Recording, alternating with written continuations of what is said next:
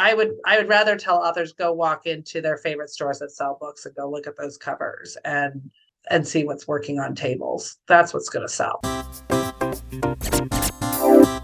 This episode is brought to you by my book, Get Your Stuff Done. Review what's inside and purchase it at isoldat.com/getyourstuffdone.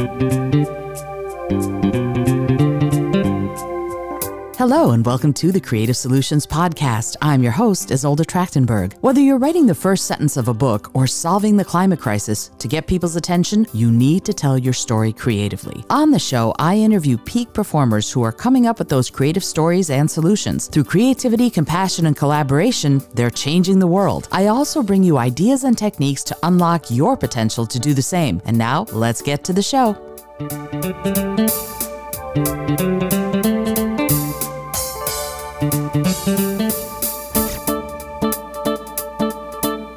Hey there, and welcome to the Creative Solutions Podcast. I'm your host, Isolde Trachtenberg. Super happy that you're here. Thrilled to have back one of my favorite guests. Angela Engel is here, and I'm so excited. She launched the Collective Book Studio because she wanted to build a different kind of publishing business, one that adhered to the author's vision every step of the way.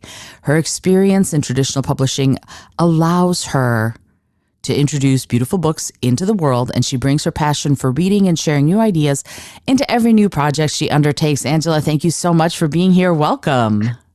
Hi, I'm so glad and really honored to be back on the show. You are the best. I'm so excited to have you on the show. And the one thing, I mean, we spent a fair amount of time chatting about sort of the business end of the Book Collective Studio the last time you were on the show. And if you've listened to it already, then you can know that. And if you haven't, then go back and get that information, because Angela is amazing and gives incredible information.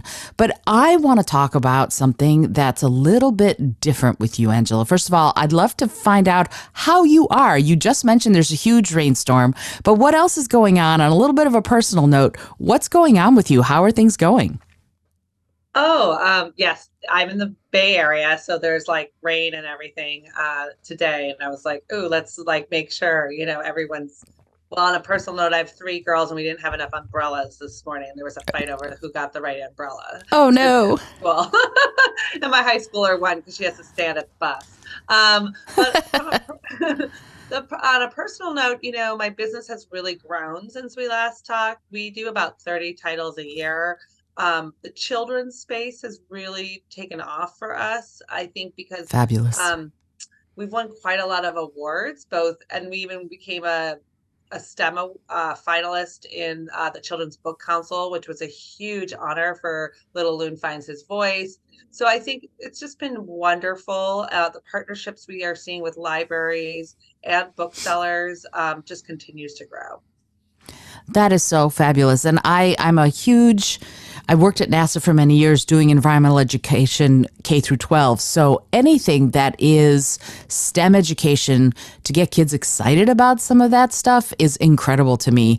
What are some of the challenges that you're running into, if there are any, of sort of getting kids excited through books in those STEM fields, science, technology, engineering, and math? That's a really good question. I mean, I tend to, in the children's space, probably publish more, fiction than obviously nonfiction. But so to take fiction, but use back matter that is important to the teachers, I think is an important way to sort of get kids thinking about, they're reading this story about loon calls, or they're reading something on social emotional learning. And then it's the back matter that then they can apply back into the classroom. But it's that allowing that fiction, that story, to take the kid to the world they love to be, right? We all love to, that's the beauty about fiction often. Absolutely. And, it's interesting to me, when I worked at NASA, my boss was a soil scientist, and she would say, bring me anything in the known universe, and I can relate it somehow back to soil. And I would say, quasars. And she's like, well, here's how they relate to soil. And she would tell these wonderful stories all about how this little bit of soil could interact or might have interacted at some point with a quasar or with the moon or with water that is around on the other side of the planet, things like that. And so it gets you excited. And when we're writing, we need to, I think, write to that excitement, that building that engagement and excitement, especially in kids. So when you're doing that, when you're working with these authors and you say, for example, that you want to adhere to the author's vision, I have a strange little question for you. What happens when the author's vision sort of is counter to what would be best practice in publishing, either for education or just for the general public? That's a great question. I mean, this is where I've been quoted before. I've said our authors choose us as much as we choose them. Mm. Okay. Mm-hmm. It is partnership publishing. Some people call that hybrid, but I sort of take every single project, and some of the things I invest myself and my own resources in, some are fully invested. I mean, I would say my entire list, I am invested because if you go into the trade, you have access to my marketing department and staff there and overhead there. But so I already know that for me, if that author is, it's pretty clear when that author needs a self-published platform, or if they really want to try an agent in traditional, even at time of submission. Mm-hmm. And then when an author, I've learned along the way that when I have given in, the sales are not there. So Mm. now I have more data. So I'm now going into year 5. So maybe 2 years ago, I may have said, fine, let's just do that. The author is very, very like digging their heels in. And I've definitely been very clear with these authors, like, hey, this is our side. Here's what we think the cover should go. And I think now I'm even more clear as I do submissions and those upfront conversations with authors that there is ultimately we're a publisher and we're here to do business and we're here in the trade market that is extremely different than an online platform. And so you're coming to us because we're experts. We're from the traditional space. And ultimately, my particular company, we generate more money from our book sales than we do from our creative fees. So it is imperative that the book sells for my particular company. Yes. For your particular company or for your particular business model? Because your business model is different than a lot of other publishing companies. Yes, that's true. Thank you for that clarity. Yes, it is absolutely true for my business model. So, I don't know if Jane Friedman has this chart, and I've actually argued I am not on that chart. Hmm. And I've been actually called out on it in under the hybrid space. And there's a bullet point that actually said these companies make more money off of creative fees. And I'm going, has she ever talked to me? Has she ever looked at my P&L? Has she ever seen where my books are in Anthropology, the stores, Papyrus? Well, no, sorry, Papyrus no longer exists. I meant Paper Source. Uh-huh. They're in Paper Source, the actual stores. They've been in Costco. They're in Sam's Club. I depend on the book clubs like Literati. We have a huge order going into Literati book clubs. So I challenge that, right? I Mm-hmm. challenge that stereotype about hybrid publishing because I think it's too nuanced. Publishing is very, very nuanced, and you have to understand the players. And for me, I tell authors this. I say, you have to figure out your why. And when you figure out your why of publishing a book, you're going to probably figure out what kind of company you need to go with. And that makes so much sense to me. And it perfectly dovetails into this follow-up question.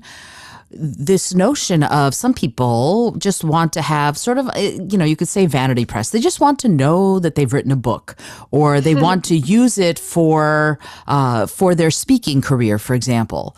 And so, how differently would you treat the process for someone who goes, I'm a professional speaker. I've written this book on how tying your shoelaces can change your life. And that's all I want to do is I want to know that I have a book out so that I can say this book's on Amazon and I can charge $22,000 for speaking engagement, whatever, versus someone who's going, no, there's a specific reason that I'm writing this book. How much of a difference in how you interact with your authors is there when you're like, because I imagine the problems would be different, the challenges would be different.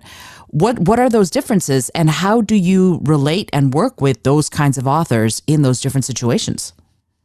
Um, so I think there's several things. Like I have an author right now who is a big speaker. We took on his book called Radical Business. David Gaines. I actually was on his podcast and just really enjoyed being on his podcast. I did not expect to even have this book on my list. What happened is he also became very fond of two of my other authors who wrote Dear White Women. So I do a really good nonfiction space on like not just activism, but how we're really rethinking Mm-hmm. and changing our mindsets as humans. Mm. And so his book called Radical Business was so interesting to me. And although yes, he could have done like the shoelace example, right? Easily hired a bunch of people and put it on Amazon and had it in the back room for his speaking engagements. I mean, that is definitely a space a lot of people go. Mm-hmm. He wanted a team of experts to really provide him with not just what an Ingram Spark printing option. Really, you could upload a PDF, like a school yearbook, and get it printed. He really wanted people from the inside to tell him how this book could actually reach a larger audience than his speakers, right? He is dedicated to the act of social entrepreneurship. And how can social entrepreneurship be something interesting to a 24-year-old getting out of the university in a bookstore and go, I'm going to read this because I even care about what I can do within my first job, right? And I don't think that Amazon is, and that honestly, that self-publishing platform is getting to the audience that I do believe a company and a publisher like myself, or even Forbes Publishing or Amplify, those are hybrid companies, Mm-hmm. can get to. And it's so interesting to hear you say that, because when you're thinking about Amazon and what their model is, like down to if you write a book and you want author's copies, you can't get author's copies of your book until they're published on Amazon, because Amazon wants to be first in people Oh, having the opportunity. I know it's a very interesting little thing for me as I someone didn't who even has know self-published. that. Yeah. You can't until you publish your book and therefore give Amazon first right to sell the book, even if you just order your author copies right after. It'll take you weeks to get your author's copies. In the meantime, your book is out. And so it's really interesting to me how their business model is not designed to help the author. Their business model is designed to help themselves, right? And so Oh when my God. Yeah, I mean, yes. And their business model not only is out not to help the author, their business model is actually out to be a monopoly on the industry, right? So they would rather have the myth of you thinking if you paid a hybrid publishing house that's reputable, that has distribution. And for example, with me, with David Gaines's book, he already has advanced reader copies out, and I have an order in house for a large hundreds of copies that are going out to Barnes and Noble, right? And Barnes and Noble is going to have that book at the same time Amazon goes on sale. He's going to have his advanced reader copies and be able to be at a conference a week before actually Amazon has a pub date out, because he's going to be at a conference. So that's a huge win for an author, right? mm-hmm, sure. Um, and that they can have those ready because conferences are going to happen regardless of when Amazon has it ready. Way too many people come to me and go, "Oh, I can't wait that long, Angela. I have the best manuscript. I've already got it edited and I need the book by August." Okay, it's February and they want their book by August. The only really publisher that can do that is Amazon. Right. They don't care. They do not care if it's copy edited, if it's trade, they do not care what the cover is. Where I do care to the author. I say to them, I am not the right company for you. I do not have enough time to give you to be able to launch that correctly in the marketplace. And I think that right there is so important to launch it correctly, right? That's key there. So talk to me about that. What is launching a book correctly as far as you're concerned within your business model and what you do for your authors? So this is such a great question. I kind of alluded on when we talked a little bit before the podcast recorded that I have this author who is really incredible. She's written a teen writing quest, sort of a teen writing journal, as well as a young writers for young kids. So I would say her sweet spot is like 11 years old or 10 years old to about 17. Mm-hmm. Okay. Mm-hmm. And she decided herself for personal reasons she needed to go travel the world, which I get, right? Authors, you guys have to do stuff for your life. So her pub date was supposed to be next week. And I'm like, where is my author? So I ended up Zooming with her yesterday, and she's halfway across the country. And I looked at her on the scene and I said, are you really ready? Are you really prepared? You're not even here to be on podcasts, to really explain this brand, to be out. I was like, to get it out into not just an Amazon space, but to the larger audience and get it sold through on the tables. And she said she wasn't ready. I said, so when you're coming back, I moved a lot of mountain, I feel. And we are pubbing it in May when we can hire a publicist and all of Mm. this stuff. And she sent me the most beautiful email. And she said to me over Zoom, and she said, Angela, there is nobody like you that ever goes to bat for your authors like you do. And I said, listen, it is not favorable if your book just gets put up on Amazon and you're not ready to ask for those reviews and to be out there, to be out in a bookstore and holding up your book, to be doing Goodreads giveaways or whatever you need to do.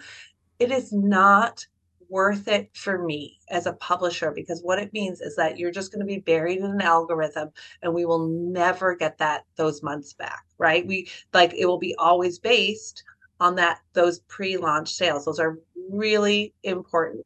Your community is really important. Your writing community is really important. And you need to give yourself at least minimum 4 months lead time to start seeding that market with your community. And if you don't have that 4 months lead time, I would recommend postponing that book. And that's so fascinating to me because when you're in it as an author, I mean, coming at it from my perspective, I write books. When I'm in it as an author, I write it and I want to talk about it, and then I have 14 other books that I want to write. I literally have like 7 in my head right now because I'm continuing series, blah, blah, blah. And so when you're looking at that, when you're looking at it from the perspective of this is the Creative Solutions podcast, what happens between you and your authors in finding those lateral ways of thinking? You were able to give this author another few months, like, hey, go get your traveling yayas out. That's great. Go do that. Take care of yourself and let's have this happen in May, which is terrific. But what happens if the author's going, okay, I've done what I can with this and I can't focus on it anymore? Do you have strategies for handling that when an author is like me and goes, I've written this book and now all I want to do is go on to the next book? What do you do then? I have that situation as well. And I caution that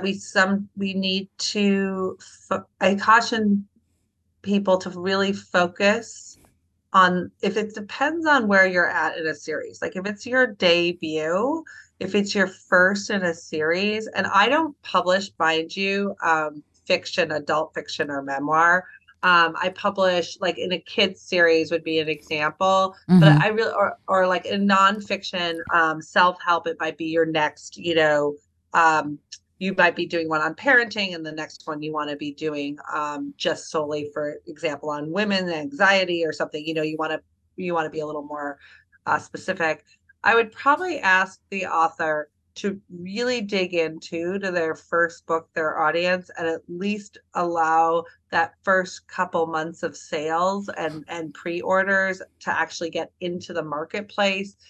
To focus, I always say, focus more your energy on being out there to the press, like go to your local newspaper, go to, some book clubs, like really first do that, because your first book is what's really going to help carry your next one. It just is, it's true.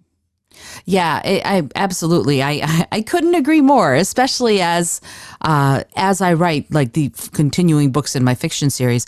But there's something that I'm very curious about within what you're talking about. We're talking about hybrid publishing. We're talking about dealing with, you know, well, authors like me who are temperamental and fly by night and whatever. But there's another part of this that we haven't touched on yet, and that is, how do you provide support to authors in this changing technological landscape? Like, social media has changed a great deal. NFTs, I don't know if they're gone now or if they're going to come back at some point, but there was this rush of everybody should put out NFTs, and you're going to put out different versions of your cover as an NFT and see if you can get people to get excited about it, blah, blah, blah. How do you ride those particular changing tides where technology dictates what we're able to do to such a great extent, and social media and Web3 and all of that? How does someone like you, with the sort of partially traditional, partially not model, solve those issues when they crop up? I love this question because I think your audience and all of you authors are going to be surprised. I don't. I don't. I really don't. That's I know awesome. what we I know we are so good. We are the best at what we do, and all that hype is a lot of wasted time and money. We know there was a New York Times piece, I think almost a year ago, about all the big houses going after these big social media, influencers, the Instagram influencers, to write a book, which you're spending a ton of money on a ghostwriter and all this other stuff. And then they notice the books don't even sell through, right? Mm. Or they don't even sell. My book, Little Loon Finds His Voice, she does not have a large Instagram following yet. It's one of my best selling children's books. It's won awards is because she is rooted in her, has been rooted in her, uh, her writer community for Hmm. so long. She was traditionally published.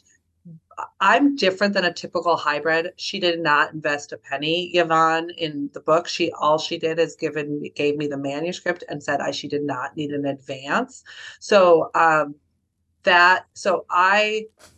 what I encourage authors to do is to do your research, because there are a lot of bad players in the hybrid space. Mm. I am a publisher, meaning I have several books on my list where, especially in the children's space, that an author might not be having to spend, but you have to get rid of that royalty rate. And you're always spending something, to be honest. Like, she's doing a lot of traveling and marketing and stuff on your own, but she did that anyway when she was traditionally published. Okay. It's just the landscape has changed. So when I want to go back to your Web3 and NFT covers and, all this stuff, look, Book Talk sells books for sure. Focus yourself on getting your real book out on Book Talk that's beautiful and physical. And, people walk into stores and go, I saw this book on Book Talk. I want it. For sure. That's very, very, very different, though, than writing a technological platform that really doesn't even understand publishing. Like that, to me, putting your cover over all this stuff, like just, it's like smoke and mirrors to me personally. I would rather tell authors go walk into their favorite stores that sell books and go look at those covers and see what's working on tables. That's what's going to sell. And I love that you said that, because I go in, there's Barnes and Noble kind of close to where I live, and I go in there and that's what I do. I spend hours looking at book covers to see which books I'm interested in and which books I'm not interested in. And a lot of time, I mean, the cover just sells it. It can, and the cover and the back matter to me will get me interested in an author, for example, that I've never read before. But I do want to say something about this and ask you a question about this. You said that going to Goodreads and getting that kind of stuff together and working your community. What is your advice to an author who's just starting out in that way? I mean, oh yes, they can come to you and say, help me, but you mentioned that having a community and really being involved with that community is important. How would an author do that if they're new and they've decided to write this book? How would they solve that problem of I don't have a community? What would your advice be to someone like that? This would be my first advice. I was just at Winter Institute at the American Booksellers Association. I just got back Wednesday night, and I listened in on a very interesting panel of booksellers who the events, who are amazing, like Patricia, who does politics and prose, and books and books was there, and anyway. This was their advice to authors. Go to bookstore events. Go in, listen to the other authors, go after them, support them. You have a local bookstore. Don't just call a bookstore and go, I love my book, and have you ever even been in the bookstore? Or you've never seen an author give a bookstore event, right? But the cool part, they said, is if you go in and you support each other as authors, you're building community, meaning you show up, right, for one author event. They show up for you. They bring a friend. You guys all are starting to show up for each other. That's one great, easy way to build community, right? You go to your library. Libraries have incredible groups and communities. I would focus on, look at your library programming. Start going to some library programming. If you live extremely far out and you don't have a great bookseller, there are still bookstores like Books and Books in Miami who are doing virtual events. Join a virtual event of a book reading and maybe chat the author afterwards, or chat another author in the room and say, hey, would you mind if I sent you an early copy of the book, I would love a blurb from you. Authors actually often help sell other authors' books.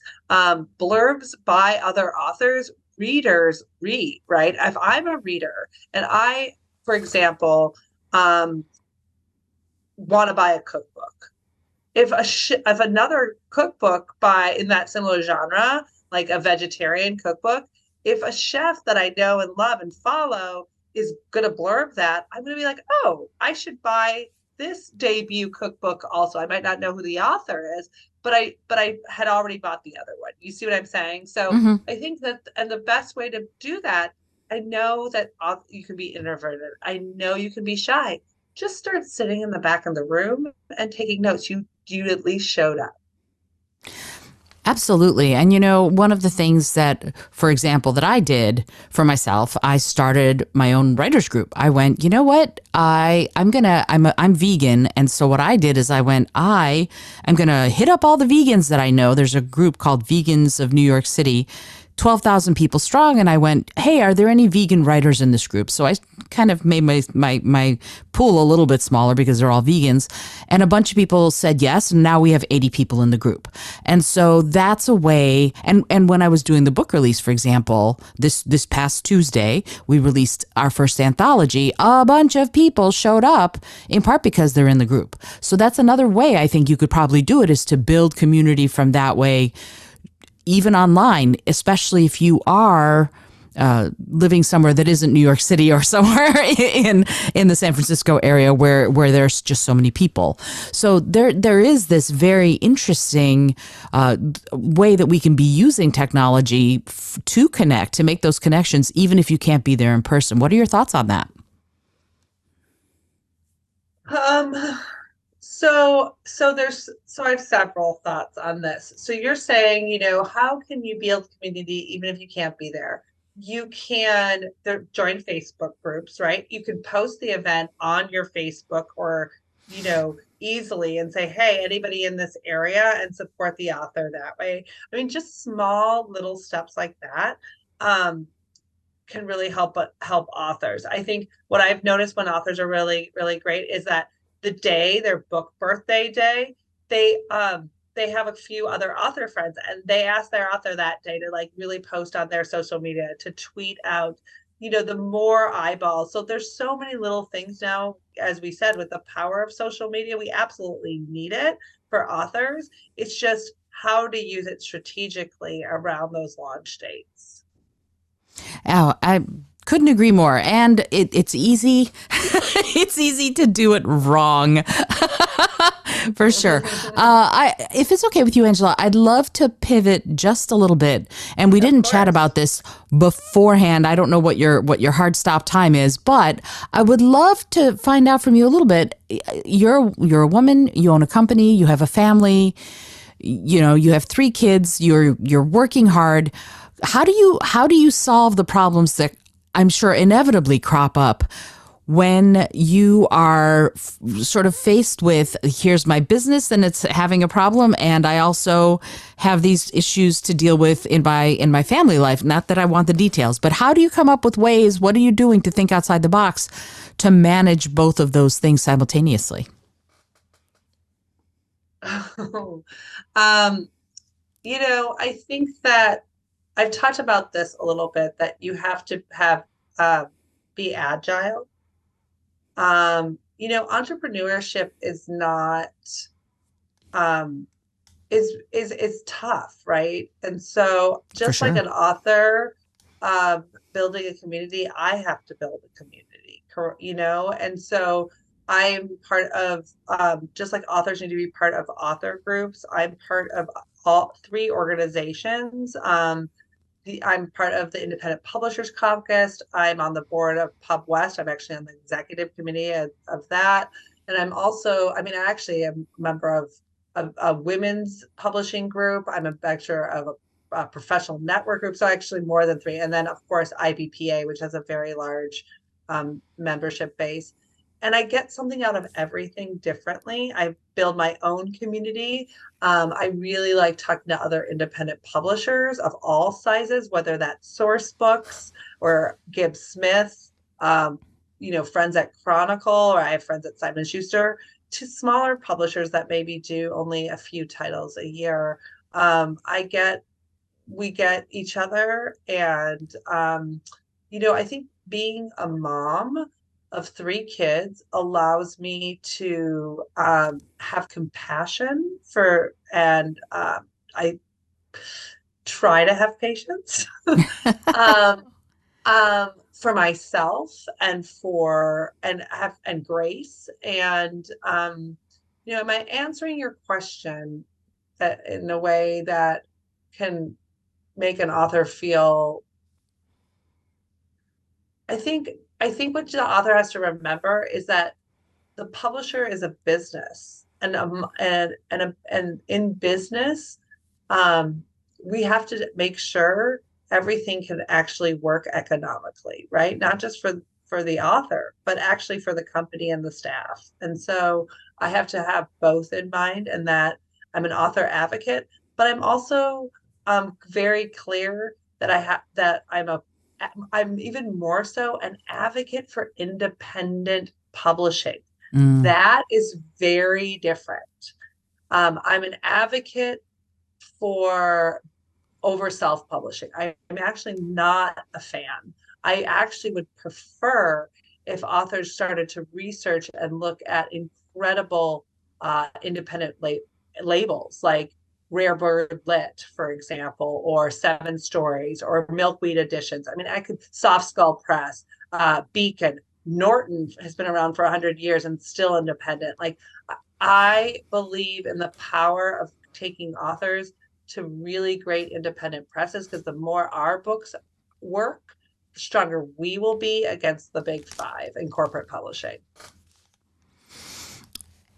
That's so fascinating. I love the distinction. No, it is because I love the distinctions you make there, and it is so, and it's so hard for authors, but it's also a very, it's a challenging time for anybody who's an entrepreneur. In part, we've had the rise of the entrepreneur, but now we have to live with it, right? So we have to come up with new and innovative, new creative ways to do all of this in a way that is sustainable. Because if it's not Yeah. sustainable, then it's a hobby, and something you've said a couple times in this chat is you have to treat your business like a business. And that is it is hard to do if you don't have the mindset for that. You keep backsliding, or at least I used to backslide a lot when I was Well, treating my business more like a hobby than like a business. yeah, I mean, listen, I mean, I don't mean to bash on self-publishing, but you're giving all your money to the largest corporation, Amazon. Okay. You are not like if you write something on green sustainability, break down corporations and you're self-published, I'm sorry. You're doing absolutely nothing. Go to Microcosm, pitch your book to Microcosm. They're out of Portland, Oregon. Joel Beal is a brilliant, and he doesn't even sell his books on Amazon. He has sold one of his titles has sold 5 million copies. Just go Wow. talk, just go pitch, go do the research, authors. That's what I'd say first. Don't go, oh, my friend at the back of the room just printed on Amazon. I should too. That is not the way that's going to really change the system. The way that's going to change this actual systemic problem is big authors, celebrity authors, stop signing with the large corporate houses if they don't need the big advance and put their books into independent, really great, awesome, publishing companies. I would have loved, I joked, Ani DeFranco, love her, huge fan. I'm born in 1977. Her book was published by Penguin on indie labels. I was like, oh my God, if Ellie DeFranco had come to me, I would have published her book in a heartbeat. Did she really need that big advance? Or could she, because if she had given me that children's book, Angela Engel, it would have changed my entire business. I would have been able to sell, again, not what Jane Friedman's chart says. My business is based on sales. So if I Right. had her book, it would have upped my bottom line and would have allowed all of my other authors to benefit from that. I would love to redevelop my website, right? That's another $15,000. How I don't have angel investors, I don't have VC money. So do I use that to do my website, or am I really using it to invest in my staff, right? Those are the things as entrepreneurs we continually are debating about, right? Where we're going to spend our resources and what's the best for our entire business. So what I ask of authors across the board, how are you changing the landscape also of from corporate, both corporate publishing as well as Amazon? And I don't have solutions, but I do know that there's a groundswell of really, really great people in independent publishing right now that we know it's got to change. And like I keep saying to myself, the underground is always bigger, right? The underground is always bigger. And with massive support, you do, and we do create change. And so I've been in publishing for 23 years. I've been at the best and the biggest height of publishing, where the Four Agreements, a tiny little publisher out of San Rafael, Amber Allen, it was on a New York Times bestseller list. That is so impossible at this point on so many levels, and an entire another podcast of why. But that's the part that I dream about we will get to again, right? Where it's even if it's not my particular title that made that list, I want to be part of that movement where helps that author and that large publisher have another four agreements, have another power of now, and that's why I do what I do every day. And mic drop. Wow. That was awesome. Wow, Angela, thank you. That was terrific. And I so appreciate everything you're saying, and that you took the time to be here. I would love, I know you have a life to get back to, so I don't want to keep you too long, but I was wondering if you wouldn't mind telling anybody who's listening where they can find the Collective Book Studio and where they can find you on social. Speaking of social, where's the best place to locate you? Totally. Oh, by the way, and if anyone's listening, let's let that clip, Isolda, right? Isolda, right? I'm pronouncing it correctly. Let's have that part go viral. Like I would love that part to go viral. Anyway, so anyone's listening, if you got that, let's just get that part viral on social. So it's the collectivebook.studio is my website. I, try to be a little woke or something. Some young people told me I have to do .studio instead of .com, but it will go over there if you put .com. But it's the collectivebook.studio. And there's a submissions page. Really, if you're a nonfiction author, I love self-help. As you can see, I'm so passionate. I want the next power of now. So please submit. I'm at the Collective Book Studio on Instagram. LinkedIn is a great place to reach me, my own Angela Engel. We have a LinkedIn page for the Collective Book Studio, but I just encourage people to, I'm very, very reachable on LinkedIn in my chats. And so those are all great places to reach us, and join us on our Instagram. It's really beautiful. It's really engaging. And we really try really hard to support our authors as well as all of our bookstores and our book bloggers on that particular platform. Awesome. And I am going to put all of that into the show notes so that you'll be able to just tap and get to any of that, what Angela just said. And I decided I'm going to make an audiogram of that little rant that you had, and we'll see if we can't get that to go viral. That would be awesome. Oh my God. I will post that on my LinkedIn. I have over 2,000 followers on my LinkedIn personally. That's my own, my Instagram is private for many reasons for my children. Mm-hmm. So if you want to DM me on Instagram, do it through my business, the Collective Book Studio. But my LinkedIn is myself. And if you give me that clip, I will put it right there with you, with the clip as well. Awesome. Yeah, let's let that. And I think LinkedIn, that would be really amazing. Yeah, I will do it. I will totally. No, I absolutely will do it. Okay. One last question before I let you go. And you might remember this question from the last time, but if you don't, that's even better. The question is this: if you had an airplane, environmentally friendly, of course, that could skywrite anything for the whole world to see, what would you say? The time is now. And there we go. Another mic drop. I love it. I love it. It's true. It really is. That's all that needs to be said. Angela, I am so grateful that you took the time, and I didn't ask you if you have time to do the little bonus questions that I usually have at the end. So if you do, we'll talk about it in a sec. If you don't, I totally understand. Thank you so much for being here and for this incredible conversation. I really appreciate you and your words. Thank you so much. It's always fun. I have such a fun time talking with you. This is Isolde Trachtenberg for the Creative Solutions Podcast.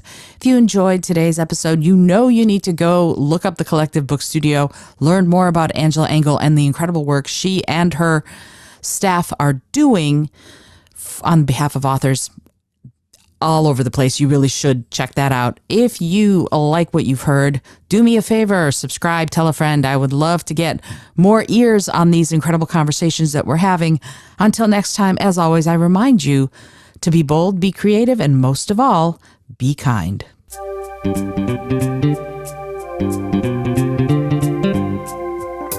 Thank you so much for joining me today. I really appreciate you being here. Please subscribe to the podcast if you're new, and it would mean the world to me if you told a friend about it. Today's episode was produced by Isolde Trachtenberg and is copyright 2023. As always, please remember this is for educational and entertainment purposes only. Past performance does not guarantee future results, although we can always hope. Until next time, keep living what you believe in.